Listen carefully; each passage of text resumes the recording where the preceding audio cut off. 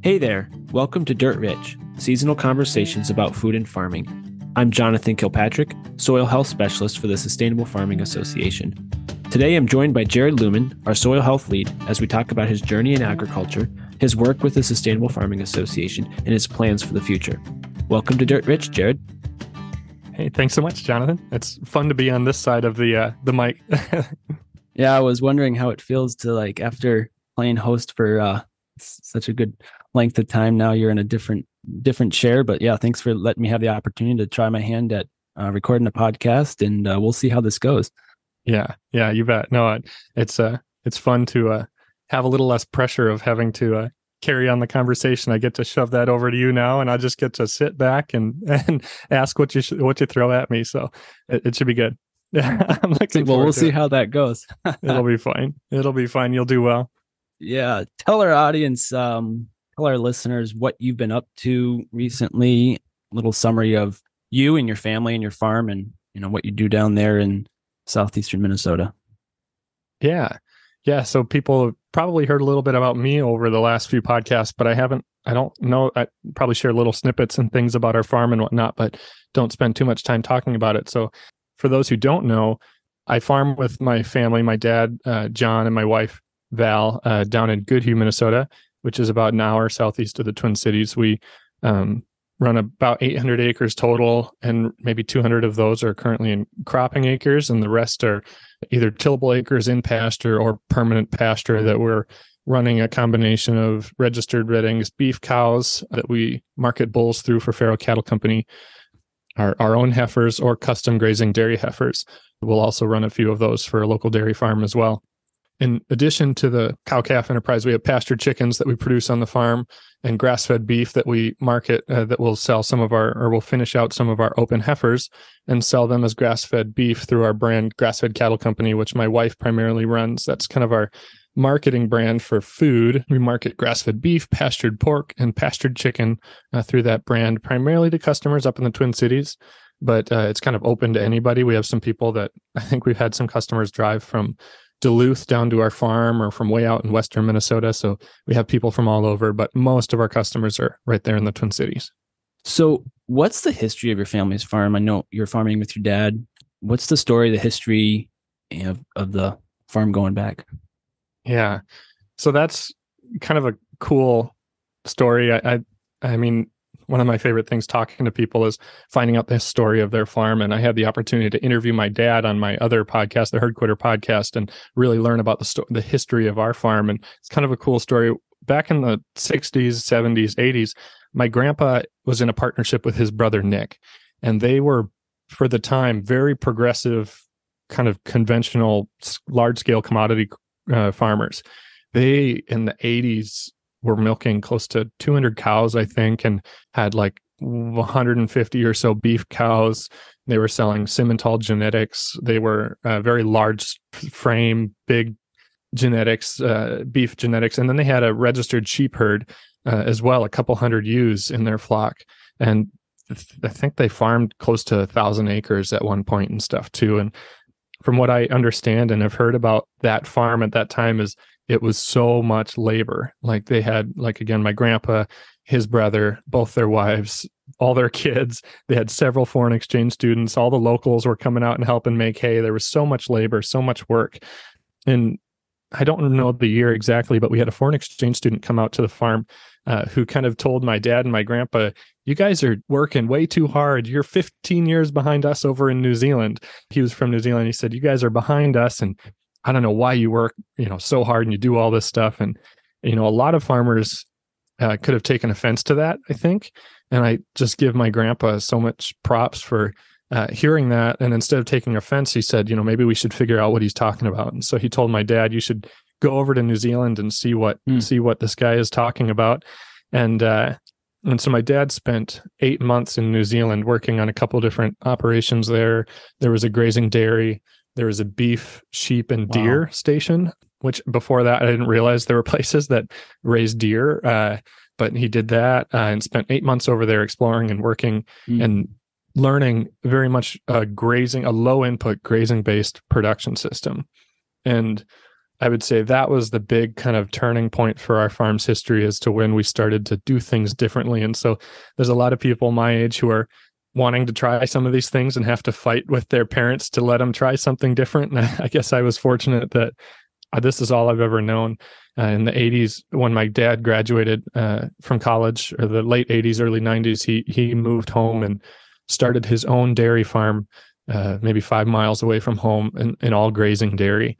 And when he took over the family farm in 2000, my grandpa was ready to slow down. He sold that dairy and kind of did a lot of grazing, increased the beef herd, focused on low input grass genetics, and then some organic cropping as well. And instead of focusing on scaling, he focused on doing things well with low inputs and selling at a premium price. And I'd say that's kind of been the story of his life and leading up to where we are now, which is most everything we sell is somehow valued at a premium and tried to produce at low cost as well. Wow. That's quite an interesting story, like quite a testament to your dad being willing to go over to another country, go to New Zealand for that length of time. Like, what age would he have been? And I guess there must have been support that was backing him up to help at home. Yeah. So he did that when in between his sophomore and junior year of college. He went to University of Wisconsin River Falls for 2 years and then took some time off. And I might get this wrong, but I think he said back then they were trimesters instead of semesters. So he took spring semester off and then the following fall semester off. And he spent those, that whole chunk of time over in New Zealand. And it was I'm sure he missed out on a busy season on the farm at home, but they would been used to hiring people. So I'm sure they just found some more locals. My dad always talks about back in the day when everyone had all the kids and all, it was almost just like a community of sharing labor and stuff between the kids and families on different farms. So I'm sure they found a way to get by without him. But that, like you're saying, I mean, that's where I really give props to my grandpa and my dad, but to my grandpa for not taking offense to seeing the value of seeing something different and willing to sacrifice, giving up his son's labor for, 8+ months and encouraging him to go over and experience that. And I think that's something I hope that I never overlook an opportunity, a learning opportunity for future kids or something for the maybe short-term benefit of having their labor around the place in the meantime. Well, it sounds like that experience really changed the trajectory of your farm. Yeah. So, okay. So build a bridge from then to now, that experience was obviously pivotal, seeing the, grazing systems in New Zealand. So what got him from there to what you're doing now with, you're doing some organic cropping and transitioning a lot of it to perennial pastures and focusing more on the grazing side of the operation, it seems like. Yeah. Yeah. So when he got back from New Zealand, that's when he started his dairy. He, again, craziness of the times. It was kind of good timing in that he got into it in I think 89. So right after the 80s farm crisis. And he bought an 80-acre farm with a house and a milking parlor and a barn. And he had to do some work to it, but for like $75,000. And today that would be, $1 million place. Wow. And so it's kind of good timing as far as getting into it. Sure. But then he right away started with this low input grazing model and rented some neighboring farms and was milking up to a little over 100 cows, I want to say, for about a decade or a little over a decade. And that's when my grandpa was ready to slow down on the home farm, which was 5 miles away. And he went and that's where he kind of sold and stopped renting those 200 acres over there and took over the home farm and was farming a little over 500 acres, I want to say, at that point. And the home farm didn't have the milking infrastructure. I didn't mention that between the 80s, when we had that foreign exchange student, my grandpa and his brother split up the farm partnership. And so my grandpa was farming separately from his brother at that point, and his brother kind of had the original farm with the milking set up. And so when dad came home to the home farm, he no longer had a dairy set up or milking parlor and infrastructure for that. So he'd contemplated milking, and I think he maybe would have liked to, but it would have been a lot of work and didn't really fit the situation at the time. And so we didn't. And I never really thought ever about milking again until as of late with some of the SFA work I've been doing, meeting some of the awesome folks through SFA who are doing dairying really well. So as of late, I've been thinking more about it, but I don't think it ever really was too serious of a contemplation on the home farm. And so that dairy really is a high or a high gross revenue business. A lot of money flows through a business, but when you go to coming to a farm where if you want to, there was only 500 acres, and if you want to be producing a commodity, you kind of need more acres. So he really realized early on he had to do something different to make a go of it with 500 acres, especially with his grandpa still trying to draw an income out of the farm and hoping that someday, he'd have some kids coming back. And so he first tried sheep, beef cattle and sheep, and he got out of sheep pretty quickly. I think 4 years, he was done. That was a lot of work, a lot of stress, and it didn't work out for him. And I think there's things that we've learned since then that we could maybe have changed to make it work, but that he got out of that pretty quick. And kind of the two main enterprises he focused on was organic crops, organic row crops, and then beef cows. And the organic row crops provide a pretty significant premium over conventional crops consistently, and that allowed him to generate revenue, a net profit per acre that almost no other enterprise can compete with. And then the grazing, he sought out, well, he didn't intentionally, he was still marketing genetics like his dad was before him, just bulls off the farm, but got connected with Kit Farrow, and we've really grown and partnered with Kit Farrow and kind of market bulls through them and grown our cow-calf enterprise with that as well. That's really neat. So somewhere along the way you came along, and then you're to where you are today. So tell the story, maybe just an overview of growing up on the farm in that context, and then what led you to work for SFA. Yeah, so I grew up on the farm, and my perspectives have totally changed. When I grew up, I wanted nothing to do with the cattle. My least favorite days were working cattle. I thought it was just stupid amount of work. You have to work with them every day, where a crop you don't have to. And I love sitting in a tractor, listening to the radio and air conditioning. And I was like, Dad, I get it. You like your cows, but when I'm running this farm, they're going to be gone. I think I remember telling him those kinds of things. And so that was when I grew up. That's how I grew up. I love the farming and the tractor side of it. But it wasn't actually until I went to school at the University of Minnesota as well, kind of followed my dad's footsteps there. And in the fall of 2014, I had the opportunity to purchase some cows from another cooperative producer in Farrow Cattle Company and kind of start my own herd. And I had kind of come to realize by that point, whether I liked the cows or not, that we have a lot of pasture ground that really can't be tilled, and we're always going to have some cows. So I might as well accept it and buy into it and start figuring it out. It's kind of the mindset I had at that time. Yeah. And while figuring it out and just learning to accept it, I really began to love not just the cows. The cows are cool, but probably even more so than my love of the cows is my love of managing land in a perennial pasture-based system, and seeing what well-managed livestock on land can do. It's incredible, and it's beautiful, and it feels right. It feels like it's how this land was supposed to be managed. And so ever since then, I graduated again in 2015, spring of 2015.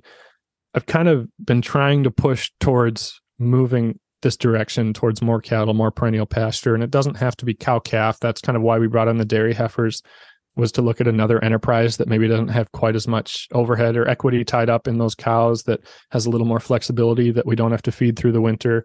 So we brought those in. I've been looking at sheep again and dairy, back at dairy again and stuff like that. I've really been just trying to find out how can we match the profitability or get really good profitability off of perennial pastures that can maybe even, ideally would compete with the organic crops. Because, the more we've learned about soil health, that was kind of another thing. Since when I got home, I was kind of like my grandpa pushed my dad pushed me to attend a lot of these soil health events put on by organizations like the Sustainable Farming Association and other ones. Get out to these events, learn what people are doing. And as we learn more about soil health, and read books and listened to podcasts, we learn more about how destructive tillage is to our soil. And organic cropping in the way that we currently do it depends a lot on tillage for weed control. Yep. And so we've been just trying to get away from that. But again, at the end of the day, the organic cropping has net profits that just almost no other enterprise can compete with. So that's kind of the challenge we're dealing with now, is trying to balance how do we meet the profit goals that we need to have on this farm to have multiple generations running on a farm that's expanded slightly to 800 acres, but is still relatively small for a multi-generational farm. Yeah. Yeah, that makes a lot of sense. So as the cattle grew and the cropping side maybe shrunk a little bit, that freed up some time and then an opportunity for you to look for off-farm employment. Is that kind of what led to working for Sustainable Farming Association? Yes. Yeah. Sorry, you asked that question. I forgot to tie it into SFA.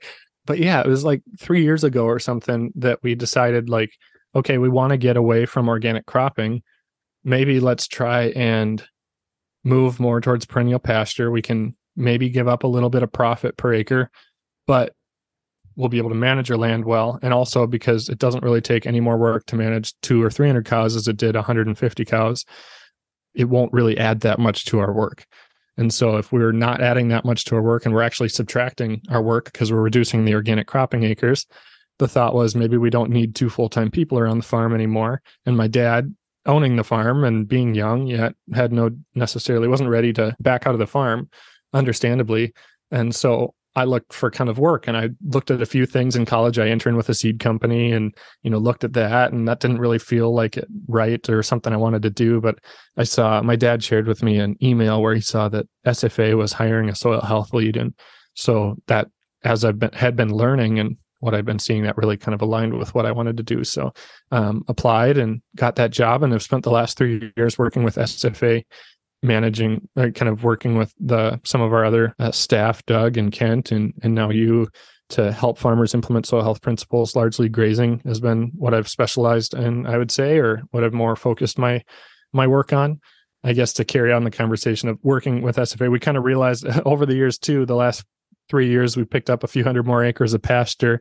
And so our cow herd hasn't kept up with that. And so we've taken some of our tillable pasture acres back into crops. And so the work never really did slow down on the farm, I guess, is what my point is. Sure. It never really did slow down as much as we hoped. And so I found myself too busy on the farm. And so now I've slowed back down again at SFA. But that's what I had been doing and how we kind of worked into the SFA decision. Yeah, that makes sense. So if I have my timeline correct, you came on post-pandemic, post-COVID era. Is that right in 2020? Right in the middle. Yeah, June 2020 is when I started. So describe your work when you started with Sustainable Farming Association, and then what it's morphed into now, or changed, adapted to now, and what you're doing currently. When I started, it was kind of an interesting thing. We had SFA, the organization, had been growing quite rapidly in funding and work, and we were getting quite busy. And so a lot of the work that I was doing was kind of fulfilling grants that had been written by the previous staff and previous executive director and stuff. And we did some soil health testing and consulting with some farmers around Minnesota. That was a pretty cool experience. One of the first things I got to do, which was an awesome onboarding project, was write the set of soil health case studies that I'm pretty proud of. I thought they're some awesome farmers that I got to share their stories. And so I was getting paid essentially to drive around and visit with awesome farmers around the state and share their stories, which was a really cool opportunity for me to learn and also to be able to do.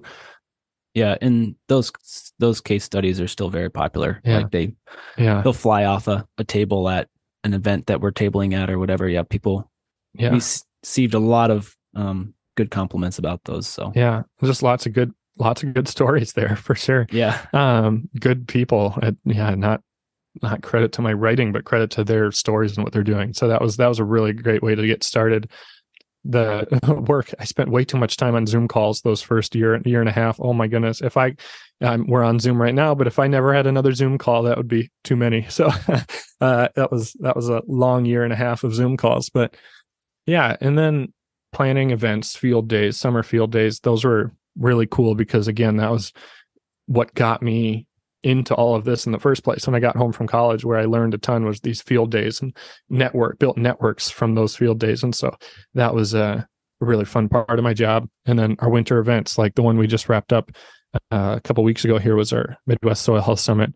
Just a lot of fun. So, and I guess what is more, I also did a lot of these podcast interviews, and that was a fun part of it. Winter webinar series, kind of anything and everything, just trying to spread the word of soil health and regenerative farming to our members around Minnesota. And it's morphed today to, again, where I'm moving back home to farm more and have backed down my workload for SFA pretty significantly.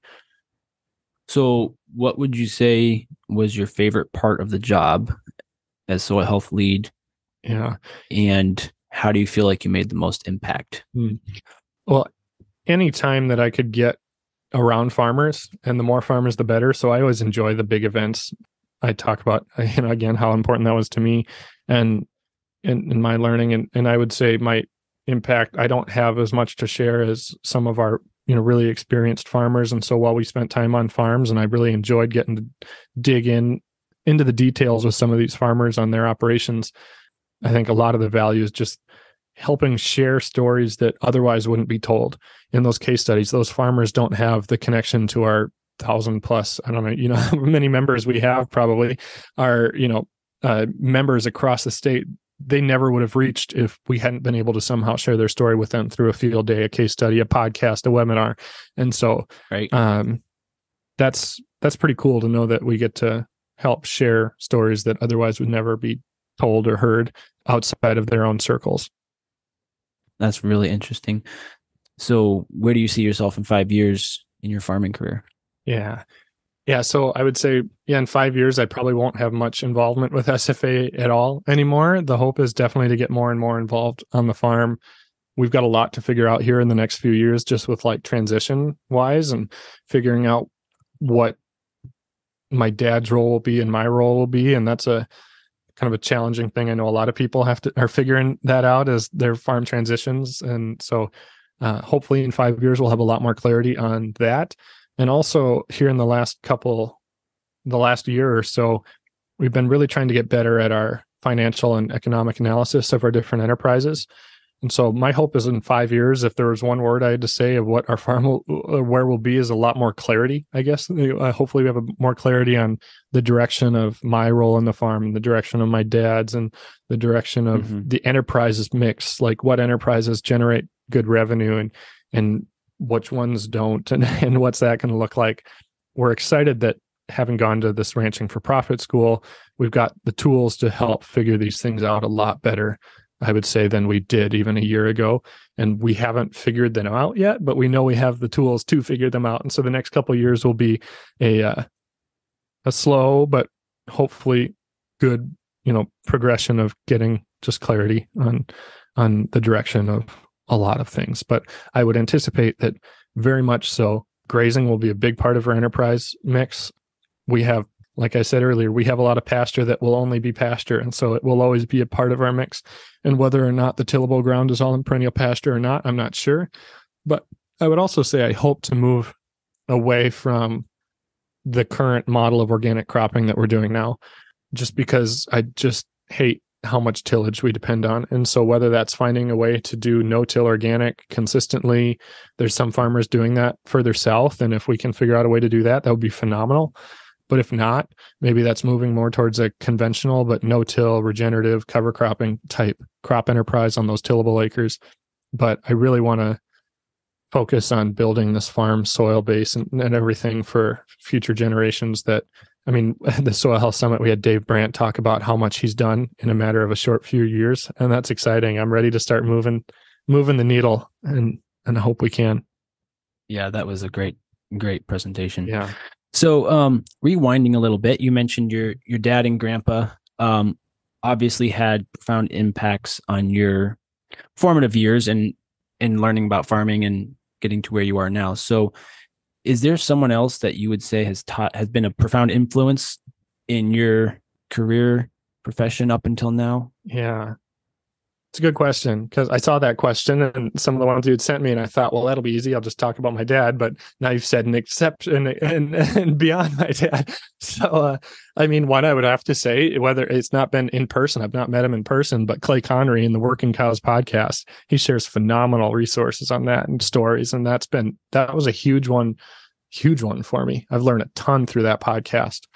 There's a neighbor of ours that is the guy we graze corn stalks on, Trevor, and he's very not afraid at all to experiment with things around no-till cropping and cover crops and stuff. He jumped all in on that and this regenerative crop farming. And as we start to experiment more with some of that stuff, I've already, been on phone calls with him regularly and stuff. And so I'd say he's a really big resource on the cropping side. Kit Farrow has been a good one, kind of a mentor to learn from on the cattle genetics and production models side there. Yeah, those are a few that come to mind. All fabulous folks to learn from, and interesting. Like sounds like a podcast was a source of. Obviously, there's someone behind the podcast, but the podcast is a source of a lot of information. And I think you're right.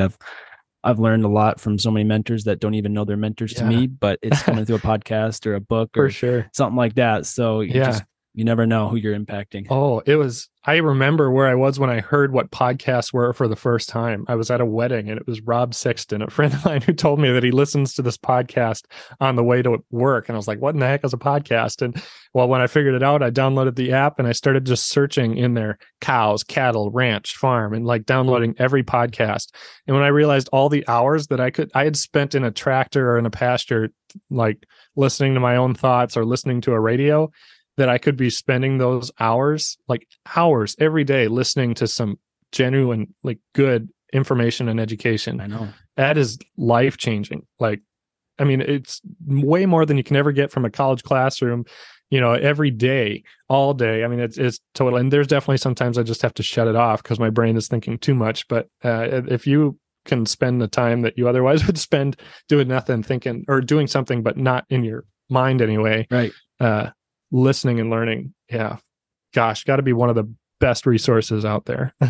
Yeah. Especially for those who are doing a lot of work with their hands and they can listen while they work, farmers, I stick, earbuds in and get on the tractor and away you go. So sure. I clearly remember where I was when I first listened to Working Cows, and I found out about Working Cows through Kit Farrow's emails. And nice. I remember I was outside building a gate and listened to my first episode and just away we went. So hooked. I think that's how I found out about you too. So funny, kind of crazy the networking that can happen through podcasts. Yes. Yeah. Anyhow, for sure. So one thing I've been thinking about is maybe a question to ask you.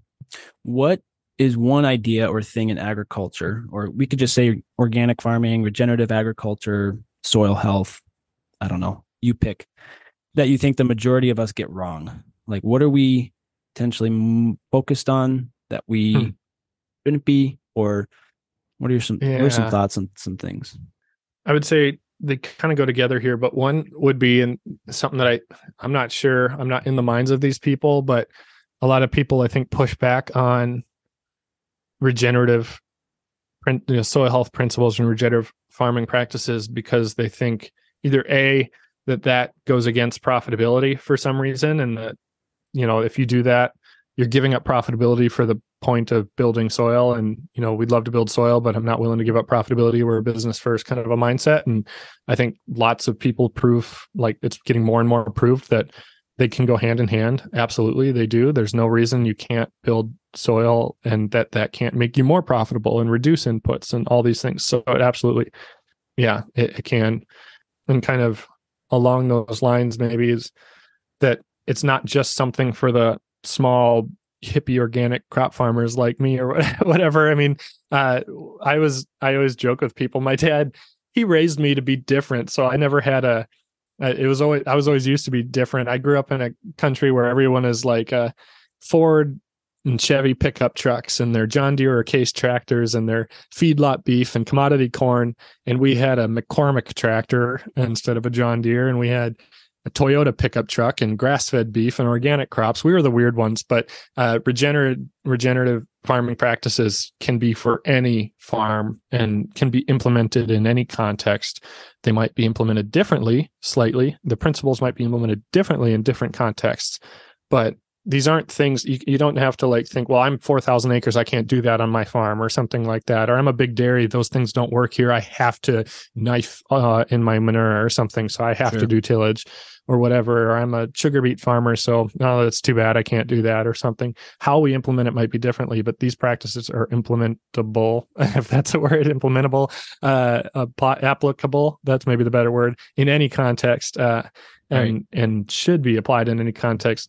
Not just for the soil's benefit, but for their business's benefit and their lifestyle benefit. Imagine if you didn't have to spend, an extra 2 or 3 passes across the farm with doing tillage passes, and you could reduce your fertilizer bill by, X percentage, and all these different benefits that would mean real benefits to their bottom line. That's the exciting part that this provides. So, sure. So let me just paint a picture here. If we've got a seesaw, maybe what you're saying is on one side of the seesaw is soil health and the other side is farm profitability, financial viability. What you think a lot of people are getting wrong is that there's no middle ground. You can't meet in the middle and balance the two out. That some folks would say that they don't go together on the same farm. That's kind of what you're saying, I think. Yeah. Well, yeah, exactly. An assumption that if we want to be truly good, and I think every farmer is doing the best that they know how, and that they don't think they're being destructive to their soil. I don't ever want to get that, idea or sentiment across. I think that's one of the biggest problems soil health faces, is that there have been people in the past that paint large scale farmers or other farmers as the problem. They say, you're the reason why we have all these problems. And I don't want to come across that. I think we're all doing our best. But right. I think we all can probably do better too. And right. And so I don't want that to be, that's not a I'm better than you or you're worse than me kind of a thing. It's just we all can do better. And when we get past the idea that either A, we're not calling you the bad guy, and B, this can be beneficial to you, I hope that moves everything along. So, right. Yeah, we all breathe the same air and drink the same water. So it needs to be a collective effort to move the needle forward. So what would you say is an impactful way or a way to help someone through that barrier? If they're working through a barrier like that, examples or maybe some experience and how those two things aren't exclusive. Well, I think everybody can just try things. The best way I don't think there's any better teacher than experience. I've seen that. Yeah, I don't know. I spent years looking at rental properties as like something I wanted to do, but I was too scared to do for whatever reason. I listened to podcasts, I read books, and it wasn't until I finally just did it that I was like, gosh, I learned more in the first couple months and leasing out that first property and stuff than I have in the years of listening to books and reading books and listening to podcasts and all that stuff and talking to people who did it. So just experience is the best teacher. And so, but that experience doesn't have to be the whole farm. I talked about that neighbor that we talked to a lot, Trevor. He kind of did. I'm pretty sure when he decided to go no-till, he sold the tillage equipment. He went 100% on like 1,500 acres in year one. Wow. On really wet, heavy ground. And that's probably not how I'd recommend it. We're on our farm this year, we're doing our first trial of no-till conventional cropland. We're going to, do cover crops on every acre, 100% no-till. And we're picking, in this particular situation, 2 fields on our farm that last few years have been extremely weedy, and we know we probably can't put them back into organic crops and expect a good crop without weed pressure for a long time. And so if we're ever going to try it on some of our cropland, this would be the time to do it, and those would be the acres to do it. And so we're going to try it, and the hope being that if we like it, we can either expand it across our farm, or if we ever pick up more acres, we can figure it out. But right now it's almost like scary if, say, we have the opportunity to rent another couple hundred acres, but it's not certified and we need to run it conventionally and I have no experience. That's kind of terrifying. But if we can try small scale here, 50 acres to figure it out, hopefully we can learn a lot and move forward. And a lot of one of the bigger arguments that I hear against trying something at small scale is I don't have the equipment to do it. And for me to buy the equipment to try it on a 40 acre piece or an 80 acre piece or whatever doesn't make sense. But there's probably someone in almost every neighborhood with the equipment you need to do it, whether that's a no-till drill or a strip till bar or a seeder, air seeder, or whatever it is, or something like that. There's somebody out there probably with the equipment to do it. And you can, more than most of these guys that are doing this are excited about what they're doing and want others to do it too. So they'll probably even help you and do a reasonable custom rate for year one to just give it a shot. And if it works, then you can look at buying equipment, but you don't have to right off the bat. And someday, if you ever do get to scaling this across the farm, all of the equipment that you'll be able to sell by not doing, whatever you were doing, can help you invest in the equipment you need for the new operation. So, right.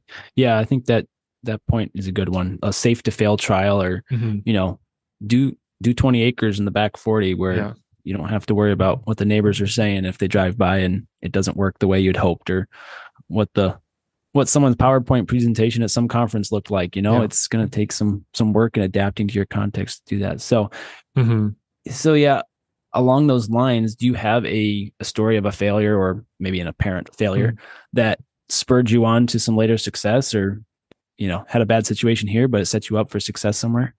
Yeah. Well, one that comes to mind is the first time we tried late winter grazing with sorghum sedan grass.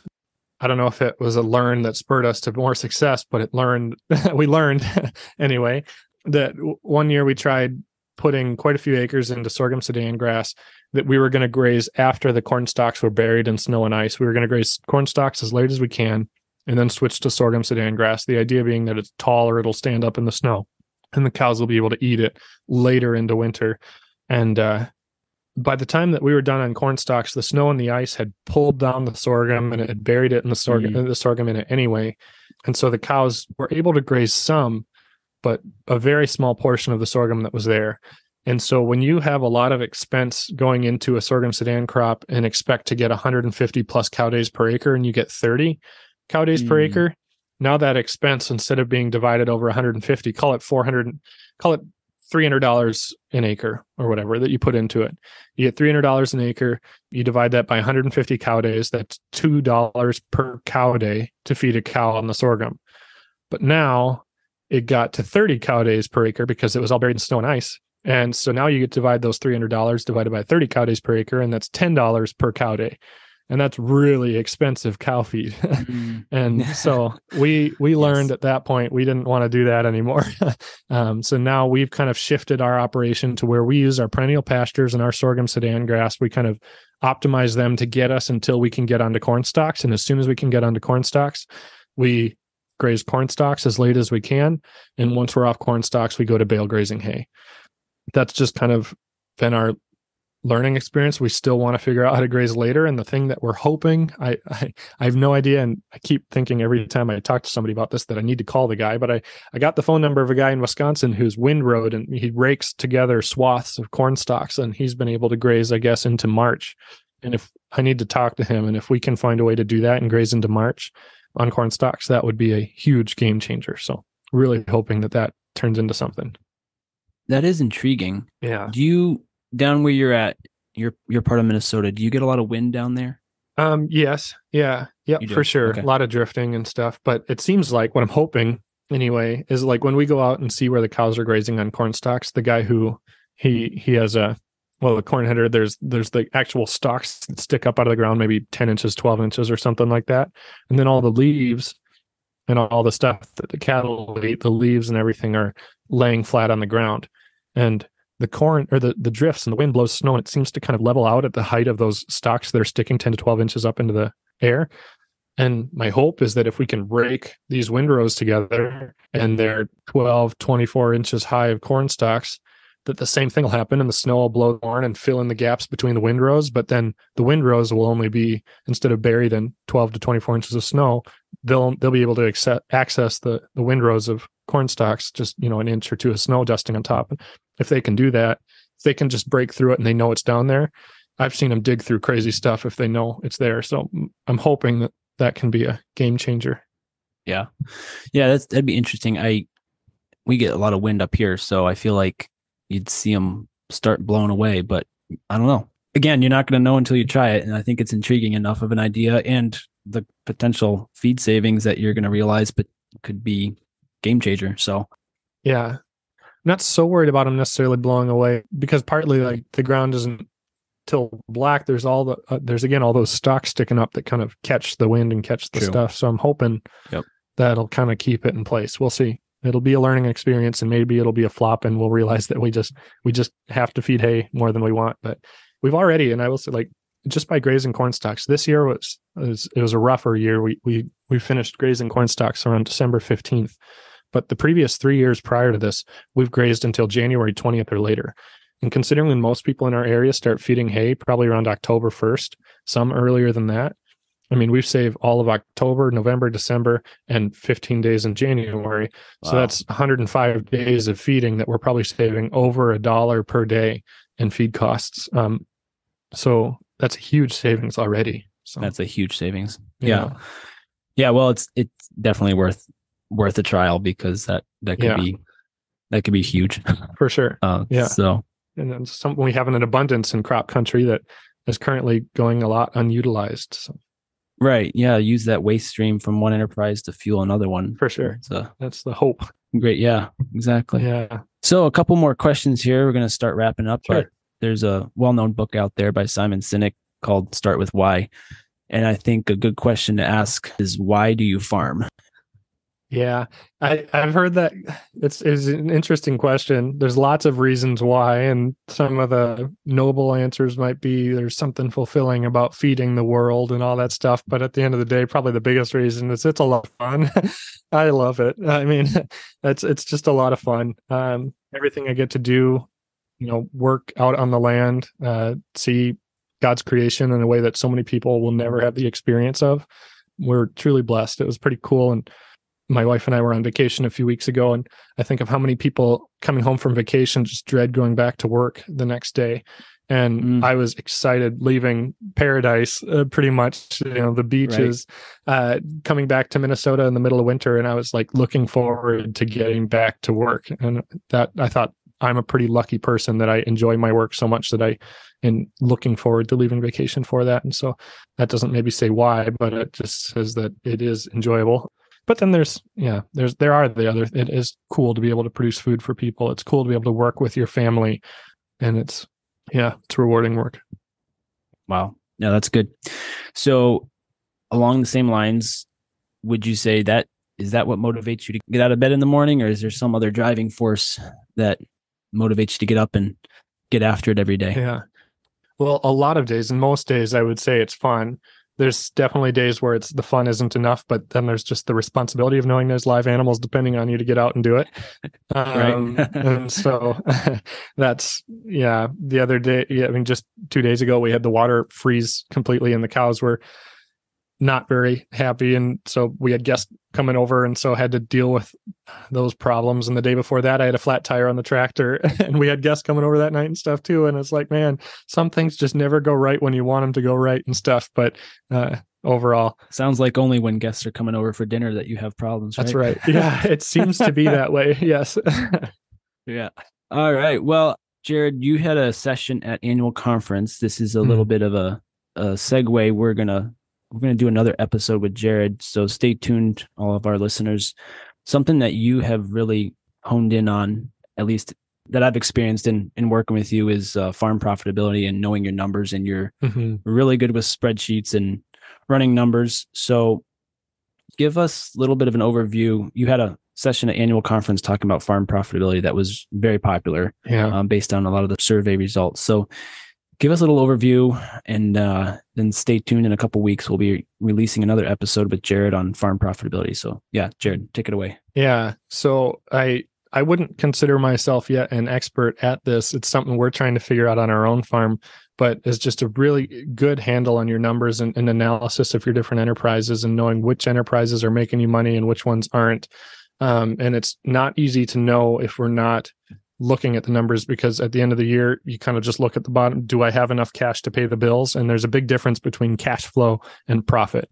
And so what I've been really interested in and just trying to figure out is defining that difference between cash flow and profit, and helping producers understand what is their true profit on an enterprise and which enterprises are maybe not making them profit, but they don't see because they don't look at an enterprise analysis, and it's actually holding back their enterprise, their farm as a whole. And I think it's just an important topic that, and it's to each to decide how important profit, if they have enough cash flow to live on, maybe they don't need to be a truly profitable enterprise, and that's fine. But it's, if you're trying to grow a business or bring a kid back into the business or something like that, a lot of times there can be some pretty simple little changes that can make some pretty big impacts on your farm profitability. And it just takes digging in deep. So yeah. Right. No, I think it's really important. And I just had a conversation with a friend the other day, and we were talking about his farm, and I kind of posed the question to him, what are you going to do with your profit? Let's start with, how much profit do you want to make? And I think that was like a light bulb moment for him. A lot of people view profit as, well, I'm going to pay myself with a profit. Well, that's not really the term. That's not really a correct definition for profit. So anyhow, next time on Dirt Rich, we'll dive into that a little bit more with Jared. yeah, we'll get more into the farm profitability numbers and all that good stuff. So, Jared, do you have any final thoughts you want to leave our listeners with today? Check out SFA for all those events that we have that we'll put out on the summer. They'll be on the events calendar and stuff. Those are such great opportunities, not only to learn things, but to meet people. And you may not pick up a single thing at the event, but you'll meet half a dozen people that you'll learn infinite things from. So, and you'll make good friends. And so check that out. That's right. Yeah. Don't be afraid to try something different because your neighbors might think you're weird. Maybe raise your kids with Toyota pickup trucks and McCormick tractors and train them to be the odd ones in the ag country, and they'll be better in the long run. But yeah. Yep.